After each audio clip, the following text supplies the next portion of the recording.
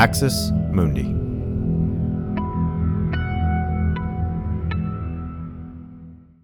You're listening to an Irreverent podcast.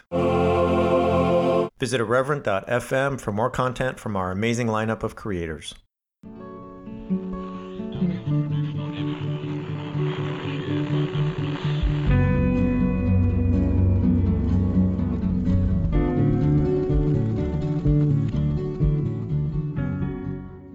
Welcome to Straight White American Jesus. My name is Brad Onishi, faculty at the University of San Francisco. Today we have a special episode. We, on Friday, January 6th, hosted a roundtable with a group of scholars, including myself, Dan Miller, Sarah Mosliner from Central Michigan University, an expert on purity culture, Lucas Kwong, the writer and creator of Monster in the Mirror and a professor at the City University of New York, and Matt Taylor, the writer and creator of the series Charismatic Revival Fury on the New Apostolic Reformation, a Protestant scholar at the Institute for Islamic, Jewish, and Christian Studies in Baltimore.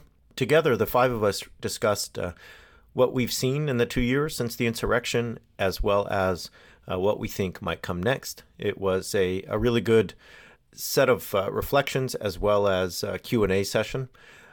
I started the recording a little bit late, so when you hear the beginning, it's me just starting to read a few pages from my new book, Preparing for War, and those pages are reflections on January 6th and the religious dimensions. If you want to follow along, they're on page 173 of the text. Thanks for being here. As always, thank you for your support. We are so grateful for it in the new year. And so I'll turn you over to our discussion from January 6th. The video and photographs show that Trump flags of various kinds waving throughout the mob, but mixed in the crowd are various religious banners. One of the most popular was Jesus is my savior, Trump is my president. Other images show people waving Jesus saves and God guts guns flags throughout the crowd. In one landscape photo showing a facade of the Capitol overrun by rioters, the Christian flag flies amid a sea of Confederate flags, Gadsden flags, and Trump flags. At least one rioter carried the Deus Vult flag, a red medieval cross on a white background. As the scholar of religion Matthew Gabriel observes, the red cross on a white field was supposedly the uniform of the medieval Christian crusaders, exemplified perhaps best in the military religious order of the Knights Templar. Flags weren't the only religious artifacts manifest at the insurrection. Some of the most violent perpetrators wore vest patches, with a portion of Psalm 144 that read, "Blessed be God, my rock, who trains my hands for battle, my fingers for war." One man wore a biker-style leather jacket that read, "God, guns, and Trump." Some rioters went the extra back-breaking mile to cart around statues of Mary and Jesus as they paraded in and around the Capitol. At least one person improvised by attaching a large crucifix to a Trump flag. Others carried paintings. There was one of a white Nordic-looking Christ with the inscription, "Jesus, I trust in you." One rioter put all their cards on the table by carrying around a large poster of a European-looking Jesus wearing a MAGA hat. And those gallows, the ones meant for Mike Pence, close-up images show that the inscriptions that rioters left on the frame read, "God bless America, in God we trust." Next to these inscriptions, someone else wrote, "Amen," agreeing with the sentiments written on an instrument meant to assassinate the Vice President of the United States. By building the gallows, they signaled that they were done with democracy, writes the scholar of evangelicalism Anthea Butler. Murder was the only way they could put Trump back into office. Rather than prayer, rather than engaging in a democratic process in the next election, murder was the choice they made. In contrast to this murderous spirit in the air, the insurrection was marked by impromptu praise and prayer sessions. It wasn't that rioters chose one or the other. Rather, the insurrectionists used prayer and other rituals to justify murderous intention. Every time the mob crossed a new boundary, past another police barricade, or through another doorway, certain rioters stopped to pray and thank God. One clip showed dozens of people gathered on the Capitol lawn near the police barrier singing along with Carrie Job's Revelation song, a popular praise and worship song in white evangelical congregations.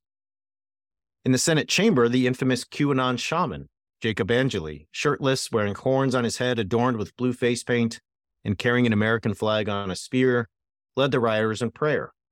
Let's all say a prayer in this sacred space, he said, as he gathered them on and around the Senate dais.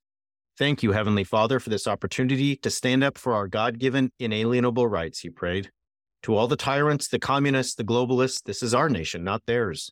We will not allow the American way to go down. One of the most visible religious symbols throughout the riot was the shofar, an ancient instrument made from the horn of an animal, such as a ram, and used in Jewish religious rituals. In recent decades, Pentecostal Christians, like the event organizer Robert Weaver, as well as MyPillow CEO Mike Lindell and Trump's spiritual advisor Paula White, have adopted the shofar in worship, appropriating it from Jewish rituals as a weapon of spiritual warfare meant to ward off God's enemies. In my mind, such ritual acts are no accident. Even amid the chaos of the riot, many in the crowd felt the need to stop to pray as they crossed into the inner depths of the congressional chamber. They recognized that they're entering the Capitol as a crossing over, a breach of protocol and occupation. The rituals of chanting, singing, and praying enabled them to collectively and psychologically transform the Capitol space into their own. As the theorist of religion Tom Tweed maintains, religion maps social space. It draws boundaries around us and them. It constructs collective identity and committently imagines degrees of social distances. Thus, when the QAnon shaman thanked God for filling the Senate chamber with patriots who defend the American way and listed the globalists and communists and tyrants as the enemies of God, he drew boundaries around who is a true citizen and who is not. He provided a story that placed the rioters in the role of God-ordained citizens, turning them all into something like Joshua's, defending the country from invaders and enemies. The Senate chamber became theirs to inhabit because they were on the side of the Almighty. Scholar Russell McCutcheon describes this kind of prayer as the act of granting an extraordinary reason for an otherwise ordinary thing. In his writing on J6, Peter Manseau argues that the rioters had a, quote, permission structure that provided the psychological mechanism needed to justify killing police officers and erecting gallows for the vice president. He says, even for those without strong Christian convictions, the pervasive religious imagery provided both a permission structure and a psychological safety net that allowed self-declared patriots to rampage through a space they supposedly held sacred. If any had second thoughts as they charged up the Capitol steps, they perhaps needed only to see a Bible thrust in the air above the crowd to be put at ease. How could a righteous mob be wrong? The Christian flag, symbols, rituals, and Bible verses gave the rioters' actions a sense of divine permission, reassuring them that the desacralization of the Capitol was actually a sanctification of the American way. Through rituals of their white Christian nationalist faith, many insurrectionists rendered the profane act of desecrating the Capitol into a sacred act of reclamation on behalf of real Americans. And so I guess for me, just to kind of close my comments, I really see Christian nationalism as an integrating force of J6 precisely because of what I just read. It provides a story and a structure that puts everyone involved on the right side of God, on the right side of the United States, and on the right side of history. Even if you, as Peter Manseau says, haven't been to church in years, seeing the Bible waved, seeing people pray, seeing pastors encourage people, this is enough, perhaps, to convince you that what you're doing is just and sacred rather than disgusting and treasonous. I'll close there. I want to turn it over to my co-host, Dan Miller, and give him a chance to share some thoughts on January 6th, 2 years on. And then we'll go around the panel from there. So Dan, take it away. Thanks. And thanks for that, Brad. It's a good setup, I think, probably for a lot of thoughts people are going to share. I'm going to start with something that, I talk about on the podcast, I talk about in my book. And so people who've heard that or read that may be tired of hearing it, but I think part of what you highlight, Brad, is that one of the things I think J6 knows us or shows us if we're talking about Christian nationalism is that it's a big collective we, right? When I say we, need to rethink what we mean by Christian identity. I think a lot of people have a sense that being religious is about belief and believing certain things and so forth. And when it comes to Christianity in particular, there's a kind of cultural deference, right? That religion is inherently something, and maybe it's something positive, it's something good, it's something affirming, it's something peace loving and so forth. And I still read a lot of analyses are like, well, this can't be Christian nationalism because it isn't a church, or it's full of people who don't read their Bibles all the time, or it's people who maybe, if you do a Pew survey, they're not the ones who say that they pray every day or go to church or all of those kinds of things. But what we have to understand, you talked about, religion sort of orienting reality. I mean, religion for lots of different kinds of religious practitioners in lots of different traditions, what we call religion it's supposed to be a kind of comprehensive way of life. It is supposed to determine everything that one does, what they feel, who they're allowed to love, what they think about their nation, what they think about outsiders, and so forth. And I think it just highlights this, that I think there's still this sense that this is a corruption of religion or something not authentic. And I think we have to understand that for a lot of those people there, this was a very sincere religious act. And that doesn't make it good, right? That's the flip side, is that religion is not inherently positive or affirmative or whatever. So, I mean, that's still one of the big takeaways for me, because I hear a lot of people say, okay, but why Christian nationalism? Why do you keep saying Christian nationalism if there's data that shows that a lot of these people don't go to church and things like that? I think that's a big piece of it. The other one that I think builds right into what you're saying and what you're sharing there is that if we allow ourselves to kind of get into the inner logic of the Christian nationalist, and that doesn't mean justifying it, right? It means trying to understand it.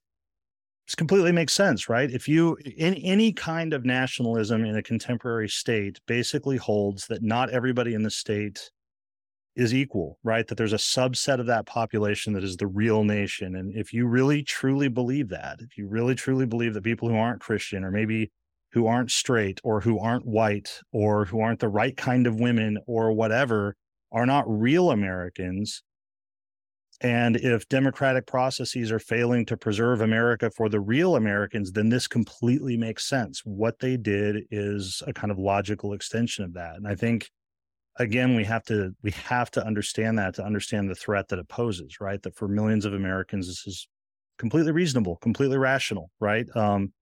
A very natural response to what for them can only be losing America, right? Because they're the real or the authentic Americans.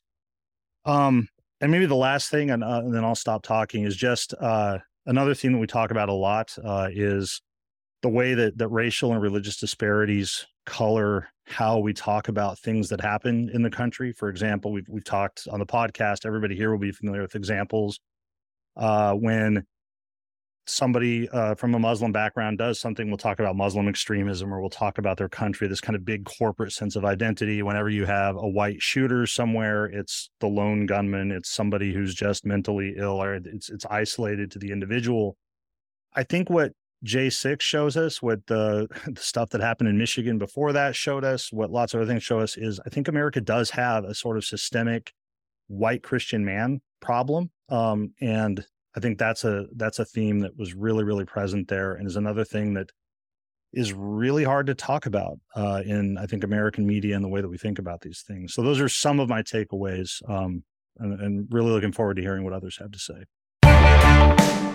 You don't really know what you can believe because there's so many sources saying so many different things. It's weakening trust between the media and the audience. I'm pretty sure that I have shared fake news, but I didn't realize it until someone corrected me. No one knows what to trust and what not to trust anymore. Misinformation, a threat to democracy, public health, and maybe even the human species as a whole. Or is it? What does this word really mean? And why has it become such a hot topic? I'm Dr. Susanna Crockford, an anthropologist who studies conspiracy theories and the ways they affect religious, spiritual, and other communities. While there is a lot of talk about misinformation floating around, there are a few trustworthy sources where you can learn what it is and how it works in yoga communities, online message boards, wellness spaces, church congregations, and of course, social media. Come for the wacky ideas about biohacking and election rigging, stay for the research on the effects of these ideas on public health and democracy. Misinformation debuts May 24th, 2024, and episodes will be released weekly. Find it anywhere you get your podcasts, because misinformation matters. See you soon! Yeah. Thanks, Dan. Thanks for Yeah, I mean, there's so many things to say. I'm going to just hold off and throw it over to Sarah and ask Sarah to share some of her thoughts. So Sarah, off to you. Yes, thank you very much, Brad. It's great to be with you all. I apologize if you're picking up some weird noise. My computer is not very healthy, so it's anyway. So I've prepared some remarks because I have been in writing mode for quite some time, and this is an argument I am still working out for my larger book project. So thank you all for being willing to listen. So 30 years ago this month, you would have found me, a piously earnest 17-year-old, planning my school's yearly pilgrimage to the March for Life in Washington, D.C. Started by another student 4 years earlier, this trip allowed us, too young to vote, to feel that our political witness was essential to the well-being of the nation-state. We were essential to the nation. After all, if a nation can't protect its most innocent and vulnerable, how could any of us be able to claim that innocence for ourselves? Just 2 years later, another group of teenagers from the Southern Baptist Convention would make a plea for personal and collective innocence on the lawn of the National Mall. DC 94 was an evangelical youth event co-sponsored by Youth for Christ and a new initiative from the Southern Baptist Church called True Love Waits. Their aim was simple and targeted: introduce to the nation a group of young people present in person and represented via 120,000 pledge cards staked into the lawn, a display of sexual innocence calling an immoral nation to account. True Love Waits founder Richard Ross explained it this way: over the centuries, God has chosen to initiate sweeping revival and awakenings through youth and young adults. In America, God has sparked revivals among those just completing their teenage years. I believe that it will be pure, courageous, True Love Waits teenagers and young adults whom God will be using to change the very fabric of our society. The sexual purity movement of the 1990s and 2000s was first and foremost an expression of white Christian nationalism. It was rooted in the need to represent the American nation state as inherently innocent vis-a-vis its special relationship with God, which presumably has existed since the founding. Beginning in the 19th century, various groups have symbolized this innocence, representations drawn from the racialized history of white evangelicalism, which asserts the white evangelical family unit as the foundation for a strong Christian nation.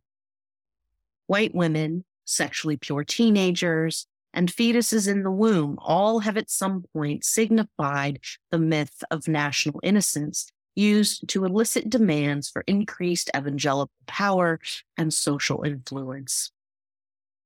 On January 6, 2021, the displays of white Christian nationalism in the nation's capital further reinforced the symbolic power, in particular that of white women. Stories and images of white women attacking the Capitol confounded many people, including the women themselves. Accounts by and about these women roundly situate them as innocent of wrongdoing and even being subject to wrongdoing. The symbolic power of white womanhood is deeply embedded in the genetic makeup of the United States in such a way that conflict between the two is seemingly unimaginable. There are many examples of white women, followers of Trump, using claims of innocence to exonerate themselves and their MAGA savior on January 6. I'd like to share the stories of two as a way to demonstrate how these women, even when actively choosing to break federal law and commit physical violence, were able to draw upon their presumed innocence for self-protection and the illusion of a just cause. Gina Bisaggiano, a cosmetologist from Beverly Hills, California, was arrested and indicted on January 21st, 2021. At her arraignment the next month, She pled not guilty to all charges, including obstruction of an official proceeding, civil disorder, and engaging in physical violence in a restricted building. But the video footage showed Bisagano during the insurrection with a bullhorn, directing people to bring their weapons inside. She said, "We need strong, angry patriots to help our boys. They don't want to leave. We need protection. We, the people, are not going to take it anymore. You are not going to take away our Trumpy bear. You are not going to take away our votes and our freedom. And I thank God for. This is 1776, and we, the people, will never give up. We will never let our country go globalist. George Soros, you can go to hell." Despite evidence of her guilt, Bisagano has insisted on her innocence many times. She described her involvement in J6 as a passive one to her local newspaper, the Beverly Hills Courier.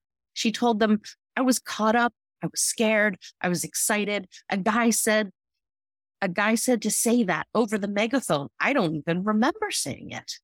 She complained that the reviewers on her business's Yelp page were characterizing her as a terrorist, to which she responded, "I want to clear my name. Everyone in Beverly Hills knows I'm not. I am a Christian." Following up with a final declaration, "I didn't do anything." Bisagano's cognitive dissonance around her involvement in the insurrection continued into her sentencing. Initially pleading not guilty, she eventually signed a plea deal because of her fear of a long-term prison sentence. And yet, with audiences of Trump supporters, she continues to maintain her belief that her actions that day were just. Shortly after the assault, Fox News host Tucker Carlson discussed another white woman, Ashley Babbitt, a woman who was shot and killed by Capitol Police as she attempted to trespass into the building. Carlson, who initially referred to the 36-year-old Babbitt as a girl, said this: "Why did the woman go to the rally in the first place? We do not know anything about her, but she did not look particularly radical. She bears no resemblance to the angry children we have seen wrecking our cities. Pasty, entitled, reckless nihilists, setting fires, spray painting slogans on statues. She didn't look like that. The woman in the Capitol hallway pretty much looked like everyone else. Why was she there?" On right-wing discussion boards, Babbitt was lauded as an innocent girl and a martyr. She quickly became a form of propaganda, another white woman used as a tool that softens the edges of the far right, according to one journalist. Throughout the history of the U.S., white anti-Black activists have exploited the harm or killing of white women to clarify their urgency and call for violent action. But as a nationalistic trope, white womanhood is not uniquely deployed by the political right and offers any white woman the ability to assert her white racial power over non-whites. What holds this symbolic power in place is an ideology that connects sexual and racial purity with national thriving, what scholars have named white Christian nationalism. A primary element of this ideology is the myth of national innocence, that a nation found with reverence for the Christian God cannot also be capable of forms of injustice. Those who claim injustice and demand accountability, Black Lives Matter, the Me Too movement, are vilified and dismissed as a threat to the social order. But what happens when a group that relies upon national mythologies of innocence positions themselves against the nation? How do they reconcile the conflict between personal and collective innocence? How do they claim moral authority for themselves and their nation while also attacking the very thing that authority rests upon? The solution to this dilemma, as far as I've come to discern, and there's probably more to this, I'm sure there is, the solution to this dilemma is to deploy a symbol that simultaneously represents both national and individual innocence, white womanhood. Fortunately, for those now seeking pardon from the nation for their sedition, white womanhood has served marvelously to disguise more sinister truths about the nation's complicity with and dependence on white Christian supremacy. The real culprits, according to these women, are those quasi-citizens who cannot or will not offer the nation a veneer of respectability because they challenge the nationalistic claims of Christian virtue and white racial superiority.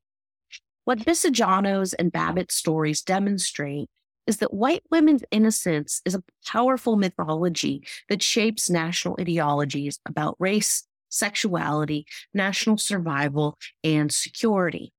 Whether or not white women deploy this trope in a moment of personal crisis, white Christian nationalism allows them the right and even the responsibility to do so. The white women's presumed vulnerability, through white women's presumed vulnerability, sexual purity, and religious piety, white Christian nationalists uphold myths of the nation's white racial innocence, wherein anti-Black and other forms of state-sanctioned violence are premised as protective rather than aggressive. And of course, here, thinking about the history of lynching, which is where much of this is rooted. So if you have questions about that, I'm happy to answer them. And finally, in other words, white Christian nationalism requires the U.S. nation state to propagate white women's incontrovertible moral authority in order to exonerate both the United States and Christianity from a long-standing history of racial violence. Thank you. Just fantastic reflection, Sarah. Thank you. And somebody already said in the chat, can't wait to read the full project when it's ready for the world. I have about 10 pages in my book about how Christian nationalism is the original purity culture, but it is paltry in terms of what it contains compared to, I know what you just shared and what you eventually will be in your book. So can't wait for that. And just a little teaser, we're working on a podcast series with Sarah, exactly on what, or very close to what she just shared. So be on the lookout for that. All right. Want to send it over to Lucas and just get your thoughts, Lucas, on January 6th, 2 years later.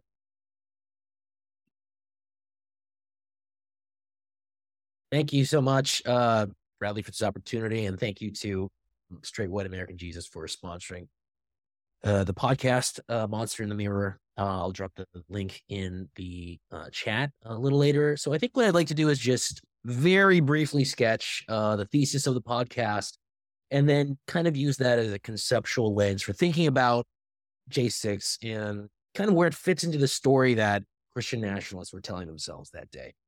So the crux of the thesis of the podcast is that white Christians in the United States are living through the late Victorians' fears, and as a result, have revived the late Victorians' fantasies. And what I mean by that is, at the end of the 19th century, Victorian Britain is overwhelmingly white and Christian. But at the height of its greatness, it begins to suffer these nightmarish visions of its decline. And there are a host of reasons for that. But they basically boil down to the increased visibility of independent women, queer people, non-white minorities, increased information about non-Christian religions, as well as the broader context of limits on the territorial expansion of the empire and racial science, which is always concerned with threats to the preservation of the white race. So in response to that, these fantasies, the most popular of which, of course, include Dracula and War of the Worlds, both of which were featured, by the way, on a reading list for white supremacists that journalist Teddy Wilson recently unearthed. These fantasies specifically pit white Christians against not just villains or foreign powers, but outright monsters, demonically empowered monsters, to effect a kind of catharsis, an exorcism of everything that white Christians are afraid of, and thereby usher in this kind of millennial rejuvenation of the nation. Now, what that has to do with J6 is, you can sort of see January 6th as the climactic scene of a late Victorian Gothic fantasy, or a kind of fantasy that begins with the 2020 election, right? So in broad strokes, everything I've said, those of you who are tracking Christian nationalism, these are very familiar ideas, right? A white Christian nation that is threatened, that has to reclaim its greatness and so forth. But specifically beginning with the 2020 election, you can see that as sort of, narratologists will call it the inciting incident of a plot, the event that kicks off the plot. And in Victorian Gothic, that's always the incursion of some foreign threat, whether it's Dracula imprisoning Jonathan Harker, or, I talked about the book The Beetle, about this polymorphous, basically transgender monster that imprisons a homeless British man in England. The election in the minds of Christian nationalists is that inciting incident. It is the moment at which the foreign powers menacing the nation seize control and take away the rightful inheritance of white Christians. And, the PBS's Frontline documentary, in some ways pinpoints the exact moment at which you could see this narrative being hatched, which is at Linwood's mansion in South Carolina, in mid-November 2020, I think. He and several figures from Trump world get together, and they basically hatch this narrative about Dominion's compromised voting machines, from which, of course, Sidney Powell's infamous Kraken press conference, where she unveils all the monsters that are behind this coming to the fore, right? The CCP, George Soros, the ghost of Hugo Chavez, this array of foreign actors. So between the 2020 election and January 6th, you have this mounting escalation in their minds of conflict, because what's happening, these lawsuits are being stymied at every turn. In their minds, the deep state is doing its best to counter, right, the innocent Herrenvolk of America. So one way to account for this massive sense of anger, coupled with religious fury, is that narrative. On the day itself, this taking back of a landmark, that is a trope that is common to a lot of narratives. For example, Dracula stalks the London Zoo. Today, it's not well understood, but the London Zoo was an emblem of imperial greatness. And there's this idea that it's been compromised by Dracula. Similarly, in War of the Worlds, the Martians take over London. So when you have them storming the Capitol, and you have, Dutch Sheets, as Matthew pointed out on the podcast, doing these prayer walks at these various landmarks, doing spiritual warfare, this is about exorcism. It's about expelling the monster. And that in that worldview, that is the permission structure. That is the kind of emotional context for why there's absolutely no reservation about doing this, right?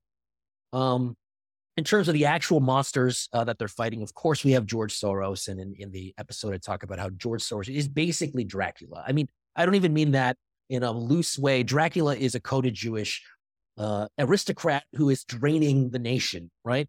And that's the George Soros in their imagination. Of course, the CCP is the revival of the Yellow Peril, right? It's significant. They don't say Joe Biden sold us out to Russia or Venezuela or Cuba. It's Joe Biden sold us out to China, right?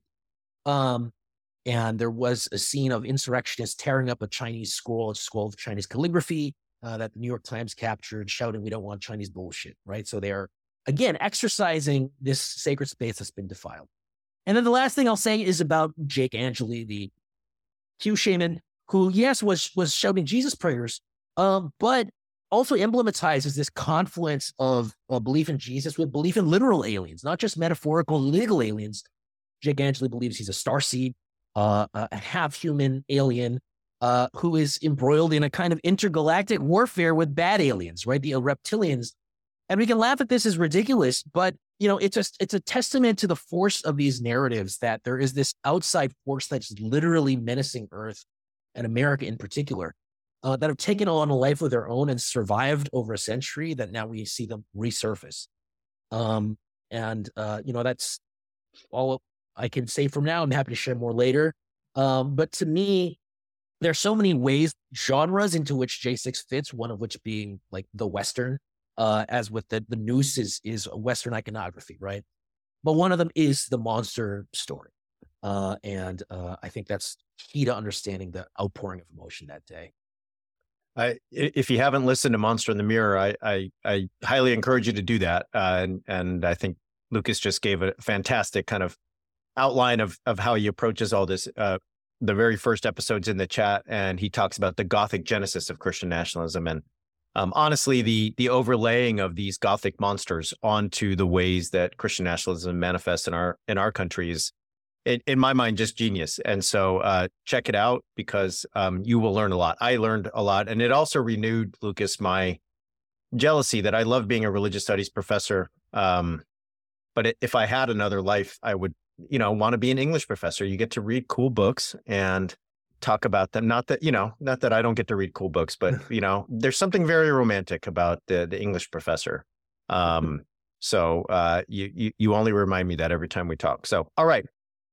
Matt Taylor, you are up, and I don't know if you want to start, but I think some folks would love to hear about the breaking news that you and I wrote about, and mainly you wrote about in a piece today at Religion Dispatches about certain New Apostolic Reformation apostles being at the White House in the days before January 6th. Seems kind of like a big deal. So off to you.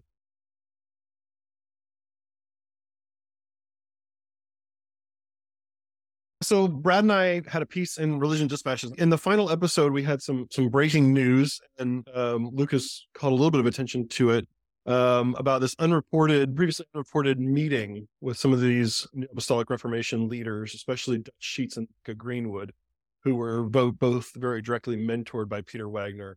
We're able to trace them to the White House on December 29th, 2020, so just about 8 days before the Capitol riot, and then kind of track what they were doing on the day of as well. I'd back up a little bit and tell some of the story behind charismatic revival fury, and give a little background that we didn't really even give in the series. I would start in some ways with where Brad started with his reading. You just had so many different forms of Christianity and Christian expressions on display that day. And I think for a lot of us who are religion scholars, when we looked at that, it just felt we were just kind of awash with chaos, right? The chaotic imagery, the chaotic ideas that were there, the contradictory and hypocritical expressions were all over the place. And then as I was looking at that, though, I saw certain patterns in the chaos. And that's what I was really trying to track down with my research over the last 2 years and with charismatic revival theory, is trying to find some of the patterns in that. I think it's helpful in my mind to think not just about Christian nationalism as some homogenous entity, but as Christian nationalisms, that there are different forms of Christian nationalism. And I would argue that not all forms of Christian nationalism are created equal. Some of them are more potent. Some of them have more juice in them. Some of them are more violent. Some of them are more activating for people. And as I was trying to dig into, I think my basic question was, look, the people going into the Capitol, they're foot soldiers. The people in the crowds mostly are foot soldiers. Who are the leaders? Who are the theological architects behind this stuff? Where did this stuff come from? And as I was trying to do it, in part through some of my own background and personal biography, but then also through some of the connections I was able to make academically, I realized actually a lot of people from the New Apostolic Reformation were there. And a lot of these independent charismatic leaders had a very governing role in how the crowds thought about themselves. And you can see this in their Facebook feeds. You can see this in the social media profiles of the people who showed up that day. You can find who the leaders were that they were following. And so I trace this back to C. Peter Wagner, the man who coined the term New Apostolic Reformation and who really built the architecture, the superstructure of it, starting in the late 1990s and early 2000s. And especially this one mentoring group that he had, the Eagles Vision Apostolic Team, that was a group of about 25 to 30 people that were his family, his spiritual family. They literally called him their father, their spiritual father, their apostolic father. He called them his sons and daughters.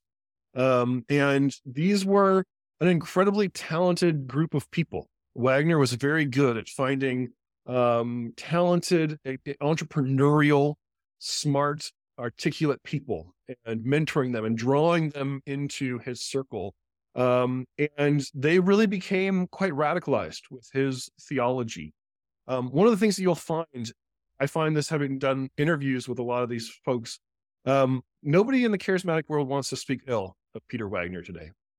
People still have deep, deep respect for the man and think that he was a great leader. And so part of what I'm trying to do is expose the reality of what he actually did and the people that he actually mentored. So when I reached out to Brad, I don't even know, 6, 7, 8 months ago, and I pitched this idea of let's track these EVAT members and tell the story of the New Apostolic Reformation, but tell it through January 6th. And we'll look at these people, Che On and Lance Wallnau and Becca Greenwood and Cindy Jacobs and Dutch Sheets, who were all directly involved that day. And then in the course of researching and writing was when I stumbled across this evidence, Dutch Sheets, as I was gathering audio clips and really trying to track this prophecy tour that he was leading, and realized actually there's a lot more to the story here. And I think so Dutch Sheets leads this prophecy tour through the swing states that I think was one of the most galvanizing pieces for gathering people to go up to go to the Capitol and really to keep protesting, gathering in this kind of Stop the Steal movement. And he says that he was inspired by government leaders who he spoke to directly, who suggested this plan to him. And then he shows up on December 29th at the White House, and the members of his team are saying, we are talking strategy. And so when you think about our own attention and the attention we pay to Christian nationalism, even in the aftermath of January 6th, the Trump administration knew where the juice was. They knew where the most galvanizing forces of Christian nationalism were in people like Dutch Sheets, and they activated that, right? And the media wasn't paying attention, and a lot of us weren't paying attention, but they knew. And so now a lot of politicians know that. Now that playbook is out in the open in some sense. And I think we need to pay closer attention as well. Thanks, Matt. And I think many of you have, and I'm seeing questions come in on this set of themes Matt's talking about. But if you have not listened to Charismatic Revival Fury yet, I would highly encourage you to. The New Apostolic Reformation is kind of like the stock market and retirement funds. Everyone seems to think they know what's going on, and they will gladly tell you about it. But they don't. I'll just be honest, they don't. So Matt's done just field-changing work to really present the genealogy and the family trees, and as he just laid out, how that all led us to 2 years ago to careening toward January 6th, including stops at the Willard Hotel and at the White House. So anyway, all right, we have a bunch of questions, and I'm going to try to conglomerate those and kind of address them to the panelists. I want to say thank you to all of you. For me, it's a big week to have my book come out, and it means a lot to me that so many of you would come, but just to get to be here with these panelists tells me I'm doing something right, to get to hang out with them and all of you who are here. So couldn't be more grateful to have a community of people to share, all of this stuff with. So, all right, let's talk about some questions that have been posed. This is for the panel. And so it says, we're actively seeing the Republican splinter in the House. They recessed. It seems as if they might get it done tonight. We'll see. Do we see similar divisions amongst Christian nationalist leaders? Where's the wind blowing now that the quote storm didn't materialize? Is there a sense of fracturing? Are new myths or prophecies coming to the front? So I'll throw this over to anybody. Any thoughts on kind of as Matt just said, different iterations of Christian nationalism across the country in various denominational corners, various theological corners, but wondering if we're seeing any kind of fracturing or splintering as time wears on, Trump's sheen wears off, so on and so forth. So anyone who'd like to jump in. I can take a stab at sort of it, and it'd be interesting, Matt and I someday sit down over a beer or a coffee or something and talk about these twin poles. I think of the close-up view of like appreciating all those differences and those nuances, and at the same time that sort of zoom out view in a way, because what I see is with all of those differences, you still have these kind of what I'll call formal similarities, right? And I think everybody who maybe has come out of some of these traditions, has studied these traditions, has looked at like the history of millennialism and eschatology and prophecies about the coming of the Messiah and so on and so right. So like something that to play on my phrase, right? It's like it's in the code of Christianity, right? This kind of ongoing thing is that you can sort of fill. It's like an empty box. You can fill it in different ways, but the box kind of stays the same.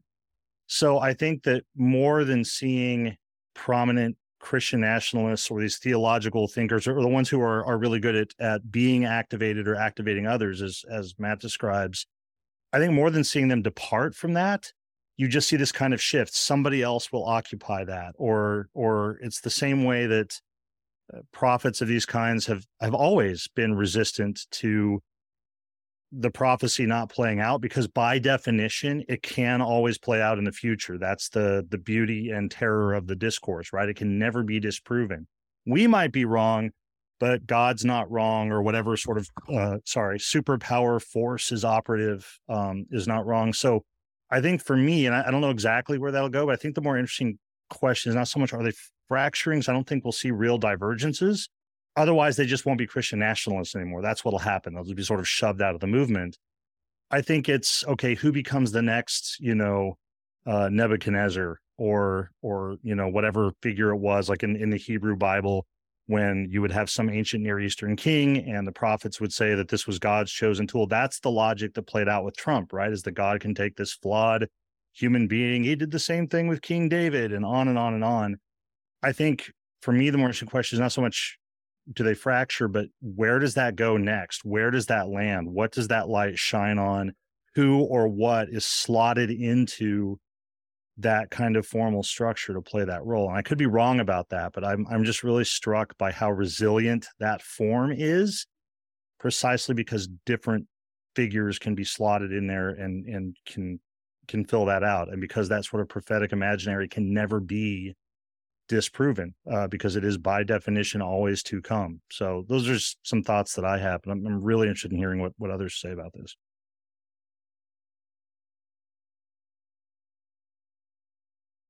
I'll just say, for my money, I think we're in a time right now of, I think we're in a time, I'll just be brief on this, of shifting sands. There was a moment there where fealty to Trump was kind of the admission ticket. And with Trump's sort of uncertain status, I don't see Robert Jeffress as much in front of my face anymore. Do you all? Right? I don't see some of those folks who are feeling really juiced up on a lot of, Christian nationalist caffeine just in my face all the time. So I think there's a sense of like trying to get a handle on where the wind's blowing, how to make next moves, what is strategic, what is not. And I think there's a little bit of like, I'm going to put my head in the sand, and when I figure out who's in charge, who's got the mob behind them, is it Ron DeSantis, is it Trump, then I will kind of, we'll get ready and regroup.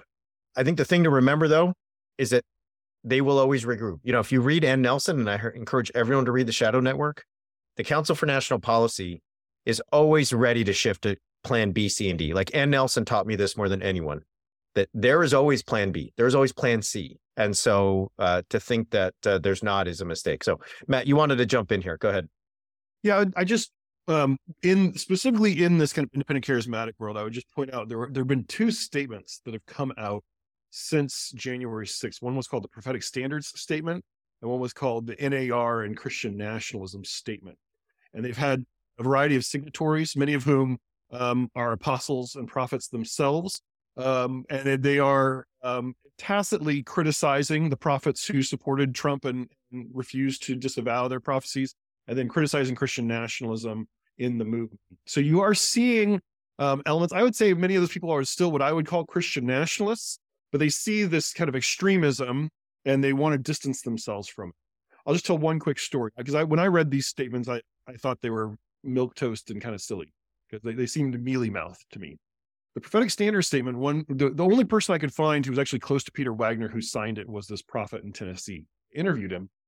And when I interviewed him, the last question I asked him was, hey, you signed this thing. What about that? And he got tears in his eyes. And he described total career change that he was experiencing and being blackballed by these other leaders for signing this thing. And he said, I made them take all the stuff about Trump out of the statement. And then I was willing to sign it. And he still is getting attacked. So I think there's this dual move of kind of, you're seeing fissures, but you're seeing a retrenchment, a hardening in certain forms of Christian nationalism, is unwilling to brook any disloyalty or disavowalment. All right. First, thanks, Matt, for that. And just for zooming, there's a sense here of zooming in, zooming out. And I really think both are just so important. Let's stay on your sort of wheelhouse, Matt. And of course, anyone else can jump in here, but how do New Apostolic prophets like Cindy Jacobs have any credibility other than self-assumed? So I think listening to your series, there was a lot of people that are like, can I just say I'm an apostle? And can I just say I'm a prophet? And that sounds good. And there's a lot of private jet flying around and, nice jewelry on the neck. Like, it seems like pretty cool to be an apostle. So how do you get to be one? Do you just say it? Or, I think I know the answer, but what do you think? This is where I use the academic phrase that their power is mutually constitutive. So you get into the group by getting into the group, by the group kind of recognizing you as part of that oligarchic echelon. And so, Cindy Jacobs is at the very top of that echelon, right? She has all these other apostles and prophets pointing to her and saying, yeah, she's real. She's for real. I've had people in interviews tell me there is no one in the world who hears from God more clearly than Cindy Jacobs. And so as they kind of reinforce that for each other, that keeps kind of the myth of their charisma, the myth of their insight alive. And that's in some ways the genius of this stuff, is that they can kind of hold each other all up, and they never will criticize each other. They'll never will attack each other directly because they know it's kind of a house of cards when they do that. Any other thoughts on this? I'll just say briefly, I see this if you think of professional circles, I think we see how this works, right? Like, once you have someone in your network and you trust them, if you have a job, if you have a slot, if you have a thing you need done, and once someone's in the group, you go call them, right? And, this happens with journalism a lot. Like, why are all the same people on CNN all the time? Well, because they're known figures, they're known faces, and people know what they're going to say. And so they get called and they talk, and they're the talking head, and, it's the same people over and over. It's a little bit like this in a much different context and in much different ways with New Apostolic Reformation prophets and apostles and so on. So, all right. One question we have, and I wonder if, Lucas, you want to jump in here, because I know you do work along these lines, is about positive action. There are folks, and I get asked this question a lot, worried about creeping authoritarianism, worried about, proto-fascism, advice on positive action. Everybody is encouraged to vote, of course, but what are some other things that can be actively done to promote and protect democracy, multiracial, pluralistic, multi-ethnic democracy in the United States?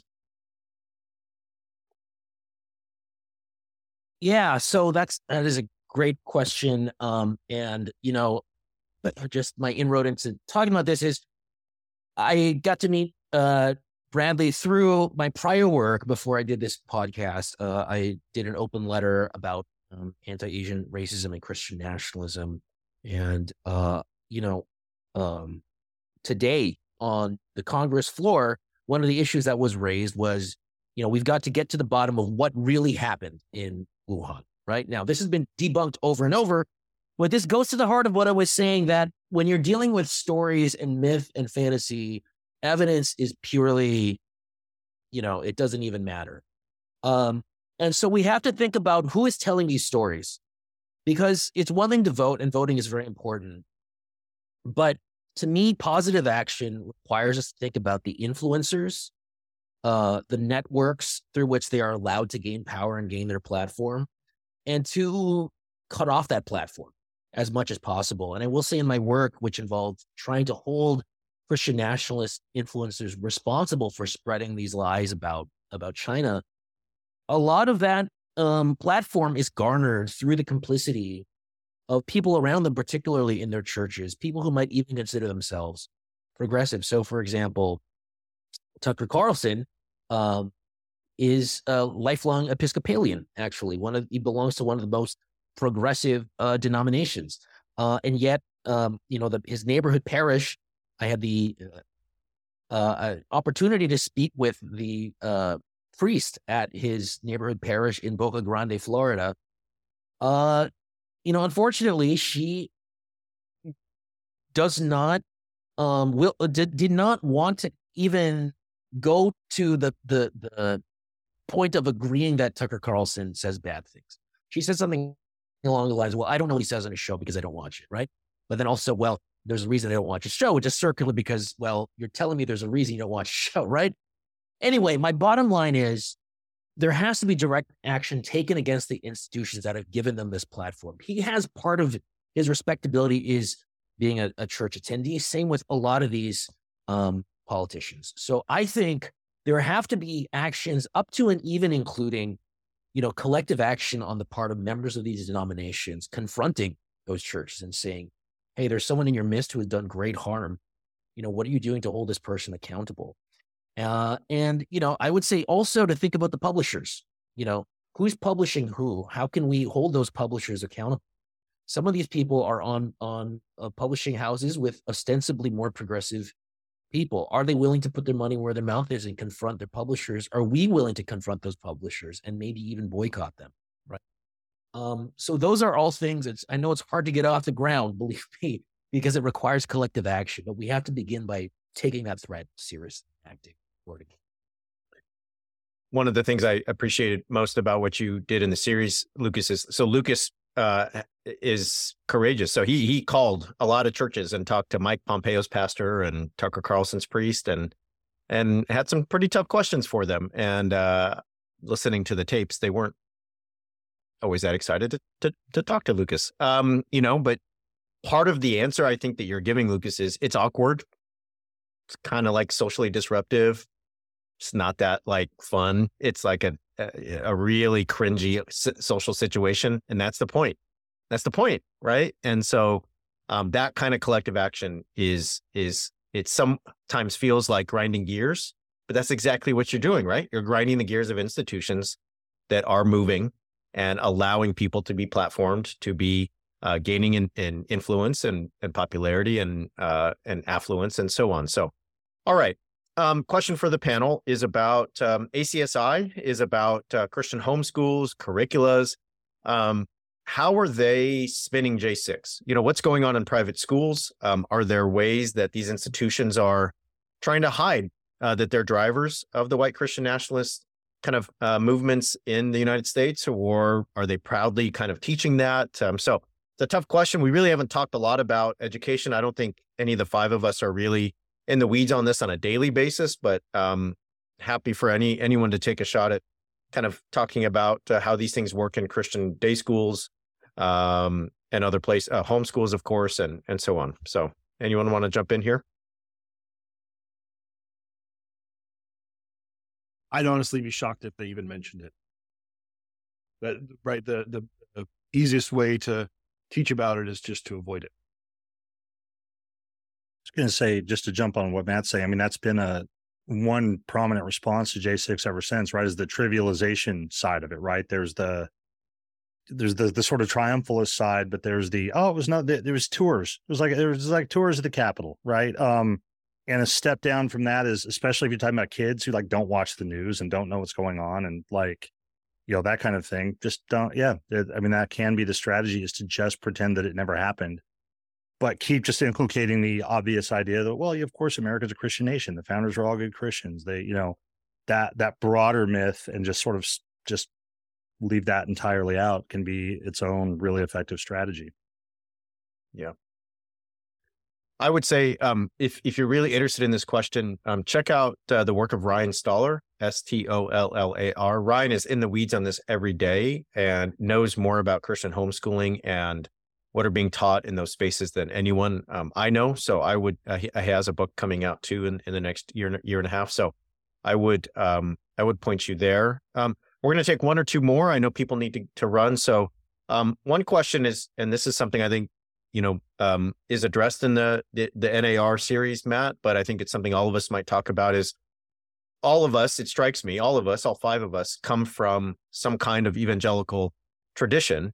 And I think all of us remember the days when the Southern Baptist Convention would have looked down upon, laughed away the New Apostolic Reformation set of apostles and prophets and participants. Where are we with that now? I know, like Sarah, you come from the Midwest and a very sort of particular tradition that in the Midwest, to me, is always home of like Reformed and Calvinist institutions and other things. Dan, you're a former Southern Baptist. Lucas, you come from a Chinese American context that it defies being placed easily on the right or left kind of spectrum in my mind. Matt, you and I are both from Southern California. So anyway, wondering if anyone would like to jump in here and just talk about the ways that different groups and different versions or iterations of Christian nationalism have become kind of respectable in this world since 2016. So any thoughts here? Lucas? Yeah, well, the first thing that comes to mind is Left Behind. And I single that out because it's sort of like a great distillation of the way that kind of the more buttoned down wing of evangelicalism converges with the out and out fantasies. Left Behind is framed as fiction on one hand, right? The authors are not necessarily speaking in tongues, and Tim LaHaye has a very long history, being kind of squarely in, he's not a Dutch Seats, let me put it that way, okay? But because Left Behind takes off and becomes so convoluted with its mythology, I think it awakens this thirst for these increasingly convoluted mythologies that have long been dormant, right? In which Christianity is menaced by these foreign others. And to me, that opens the door for an openness to more Byzantine theology and kind of what I think is the MCU version of Christian theology, right? Where you have spiritual strongholds, you have different types of demons corresponding to different types of problems, and anybody can have apostolic authority, although of course you have to be in the group, right? So again, for me, coming at it as from literary studies, it's the power of that story and the need to continually make sense of things that otherwise don't make sense, like the fact that how could Trump lose this election, that I think has forged like a marriage of convenience and in some cases a genuine turn toward Pentecostal Christianity. Like on one hand, I think the Stephen Wolfs, like the guy who wrote Case for Christian Nationalism, I don't think he'd be very comfortable. It doesn't seem like at an NAR speaking in tongues kind of convention, but I do think he would definitely see them as useful allies. And part of that is this deeper mythology that we have a common enemy, a monster, and I keep going back to Dracula, but, in Dracula, you have the leader is a Catholic, of a bunch of white Anglicans. That's because decline is so scary that all these denominational and theological differences sort of fade into the background a little bit because you have to fight the monster, right? So that's sort of my take. Sarah? Yeah, so I come out of Midwestern Calvinist evangelicalism, very similar to what Wolf comes out of. And what's interesting, what's helped me sort of make sense of it, and again, like I think there has been sort of historically a lot of tension because Calvinists tend to be very elitist, much more intellectual, I put that in quotes, right? And so they need different strategies for being able to demonstrate the propriety, the orthodoxy of their beliefs, right? They don't rely on myth making. They don't rely on on the fantasy that Lucas is talking about in the same way.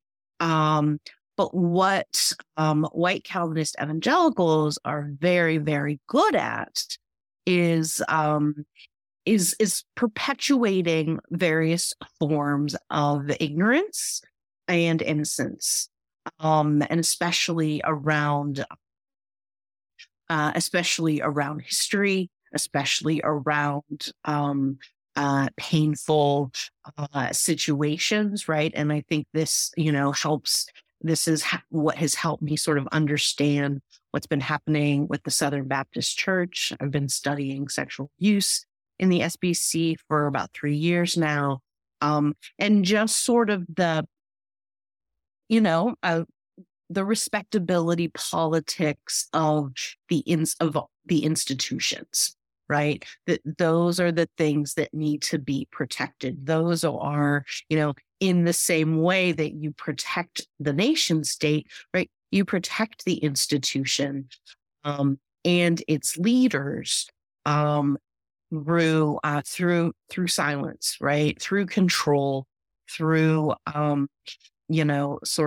respectability policing. And right, we see this over and over again as people tell their stories about as survivors of sexual abuse and the way that the SBC has sort of dealt with them.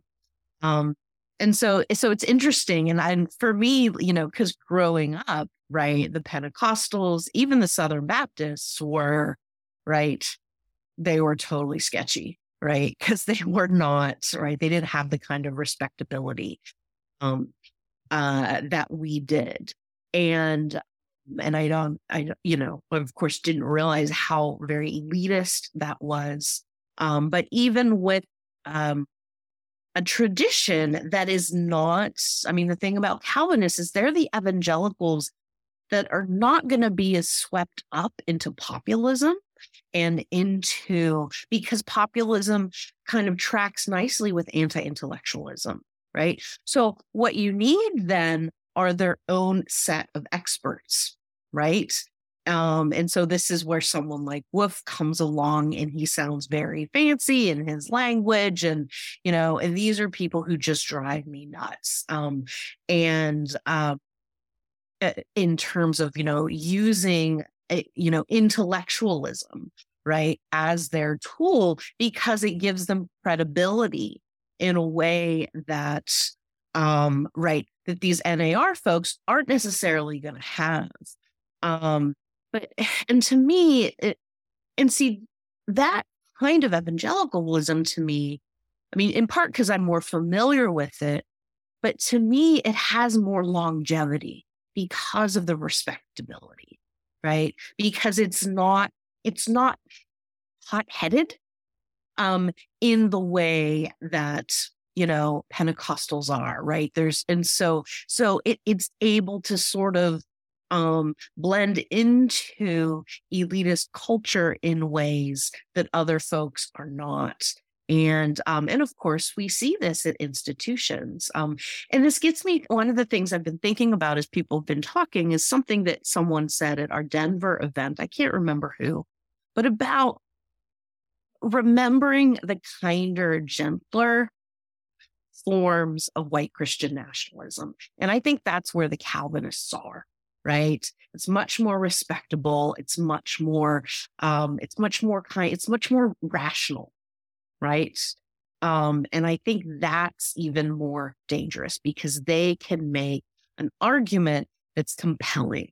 Right. And is not so when these, when all this myth making, when all this, fantasy dies down, right, that's still going to be there. So this is my take. And of course it's, I have a bias because this is what I study. And I think it's a very different strategy. But yeah, it's fascinating to think about the differences, right? And how all these people do share the similarities and yet, man, theologically and stylistically, and in so many ways, it's like, wow, how does this even sort of come together, except without a shared enemy? Matt, you want to give us a dispatch from our world? I'll zoom in once more, as Dan put it. I think when the definitive religious history of the Trump administration is written in 20 years, we're going to have to grapple with the person of Paula White Cain and the absolutely central role that she played in this changeover that has happened, largely by happenstance, I would say. She happened to be Trump's religious advisor. He happened to catch fire with the evangelical populists. And at the start of the Trump campaign in 2016, none of these respectable, reformed, and Southern Baptist people wanted anything to do with Donald Trump. They didn't want to meet with him. And so Paula White Cain was in a position where she starts bringing in the people that she knew. And by 6 months, 8 months later, as Trump has consolidated the entire field, suddenly James Dobson and Ralph Reed and all these respectable reform people are having to go through Paula White Cain to get access to him. And so she was the gatekeeper who was able to kind of determine who gets access. And she was quite the enforcer and quite powerful in that role, in making sure that she kind of kept people loyal and on the same page, and keeping these NAR and independent charismatic folks at the center of. And just, if you need any evidence, go and look at the endorsements of Paula Cain's book that she wrote. I think it was in late 2018 or early 2019. And you've got these luminaries of evangelical intellectualism endorsing the prosperity gospel because they know that's how you cozy up to her. Paula White had the office in the White House, so you want to get in, you got to call her up and say, "Hey, I'd like to come in." And I'm sure Ralph Reed loved doing that. And I gotta give credit. I don't know if that's the right word, but because of Pentecostals, we're talking about women, which we don't do when we talk about the Reform folks, because they're just not there. And that's a really interesting dynamic to think about, because it's not, I mean, they're still steeped in the same theologies, but it's just, it's fascinating just from a gender studies perspective. We're going to have to go soon, but Dan, you're our Southern Baptist, so former Southern Baptist, so we got to let you jump in here. Yeah, I mean, just a couple thoughts that I think maps onto all of this, right, is theologically, you'd have these these different Venn diagrams and they don't mix, but when it comes to the popular experience of those religious traditions, how they actually play out. I had a conversation with an American Anglican very clearly about that once upon a time. And I said, sociology will trump theology, right, when it comes on the ground. And so you get other things that map onto this, like regionalisms and urban versus rural and socioeconomic status and so forth. What sort of captures it, I had a professor at a Southern Baptist college once who made the joke about growing up so far in the woods of Tennessee that the Lutherans handled snakes. And for the 6 people who get the joke, the point is that there are these distinctions that, the seminaries are going to have, the college professors are going to have, some of the pastors will have, but you keep going down that list. And I think those become much less pronounced. And in the actual practice, lots of other things come in, including, somebody said, common enemies, including, I think, what we could call a kind of popularizing or democratizing force in Pentecostal and charismatic traditions, right? The free movement of the Spirit, this kind of rejection of traditional authorities, which is also the same tradition Baptists come out of, right? Of not having a centralized authority, not, having the same strictures. So there can be a lot of overlap, even in sort of religious practice, so that when you map it onto real cultural things that are happening, oftentimes there is this kind of common movement that is outside the control of the elite, if we want to call them that, the intellectuals within the tradition. I think that's a really important piece of it, is the popular expression of those traditions, which is very much a part of some of the dynamics in Southern Baptist life as it relates to these kinds of movements. I'll just jump in here briefly and say, I have a kind of analytical or philosophical perspective on this, and so and happy to have lots of people correct me on what they see as the shortcoming here. But, a lot of us are thinking back to decades like the 90s, the 2000s, the 2010s. And when I think about like the 1990s and the Reform and or Southern Baptist forces that were really kind of in my experience, at least, the hallmarks of Christian American evangelicalism. So I'm thinking, of course, of Falwell and Dobson. I'm thinking, of course, of Billy Graham. I'm thinking of Robertson, and I'm thinking of Ralph Reed. I mean, all down the list. There's a Baptist presence. There's a Reformed presence. And then we get into the kind of non-denominational era, right? But those folks, if we just take what you said there, Sarah, about respectability, they always wanted to sell themselves as they're the real Americans returning the United States to what it should be. And they wanted to do that. Like Falwell held I Love America rallies. And literally, he would have an altar call for America in the mid 1970s. Dobson wanted to do this in ways that Sarah, you know way more about than I do, through renewing the nation and sexual purity, right? But there was a sense to me where they thought, hey, if we can elect Ronald Reagan, if we can elect George W. Bush 25 years later, we can finally get back to the mountain, right? And it never scratched the itch. Like George W. Bush just never scratched the itch. Like the car caught up to its tail, and it was like, now what? I don't know. I just thought it would feel better. I thought it would feel, we did it, and I don't know. It's not happening, right? And then they elected Barack Obama. Holy shit. So now we've got the prototype of what we don't want in charge of America. A black man of mixed race with an immigrant dad, a black family, grew up in Hawaii. Is that even part of the United States? I don't know. I haven't checked recently. Is that really part of the union? Okay. All of a sudden gay marriage is legal. And all of that respectability, I think, right? And this is a very broad statement, but just hang with me, right? It's like, screw it. Screw it. What is George W. Bush going to do? What is Ronald? No. No, it's time. It's time for warfare. It's time for battle. It's time to get your sword bloody. It's time to get your hands dirty. It's time to get your weapons and get in there. And that means Donald Trump. And it also means if you're an apostle and you're giving me spiritual warfare, battle language, this is what we need. This is what we need. I don't want to hear any more about a 3-piece suit and Jerry Falwell up here telling me about good old fashioned gospel hour. I want to tear some shit down and beat some people up and get this place back in order. You know what I mean? And so, when I think of like a grand sort of tying together all we're saying here, to me, that strikes me as a kind of progression from the millennium till now. So, all right, we really need to go. I feel like Dan Miller, this is way past his bedtime. And so are you wearing, Sarah Moslener's bedtime as well. The question that I've been getting a lot is, are you wearing cargo shorts right now, Dan, or no?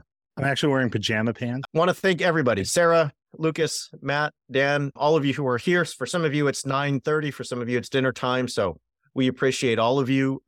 Stay with us on Straight White American Jesus. If you haven't listened to Matt's series, it will absolutely change your understanding of American Christianity in January 6th. If you haven't listened to Lucas, Monster in the Mirror, I guarantee you he will present a literary approach to the Gothic that you never thought applied to Christian nationalism in the ways it does. And it will absolutely just change the way you think about those things. Sarah's series is coming. And so you're going to get a lot more of what you heard tonight very soon.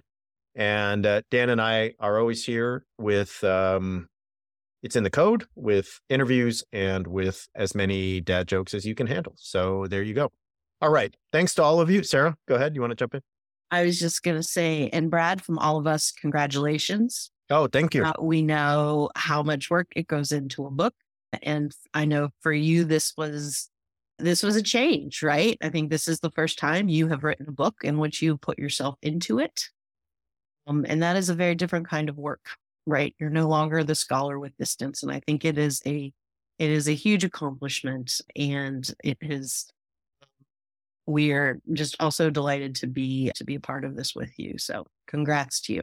No, I really appreciate it. Oh, thanks to all of you for showing your copies. This is the first book I've put myself into, except for the 7-volume fictional epic I've been writing, where, I'm a survivalist /surfer French intellectual. So that still looking for a publisher. If anyone's listening, send an email for me, but we'll see. All right. thanks to all of you. Have a wonderful evening. We will catch you later. And thanks for being here. Good night.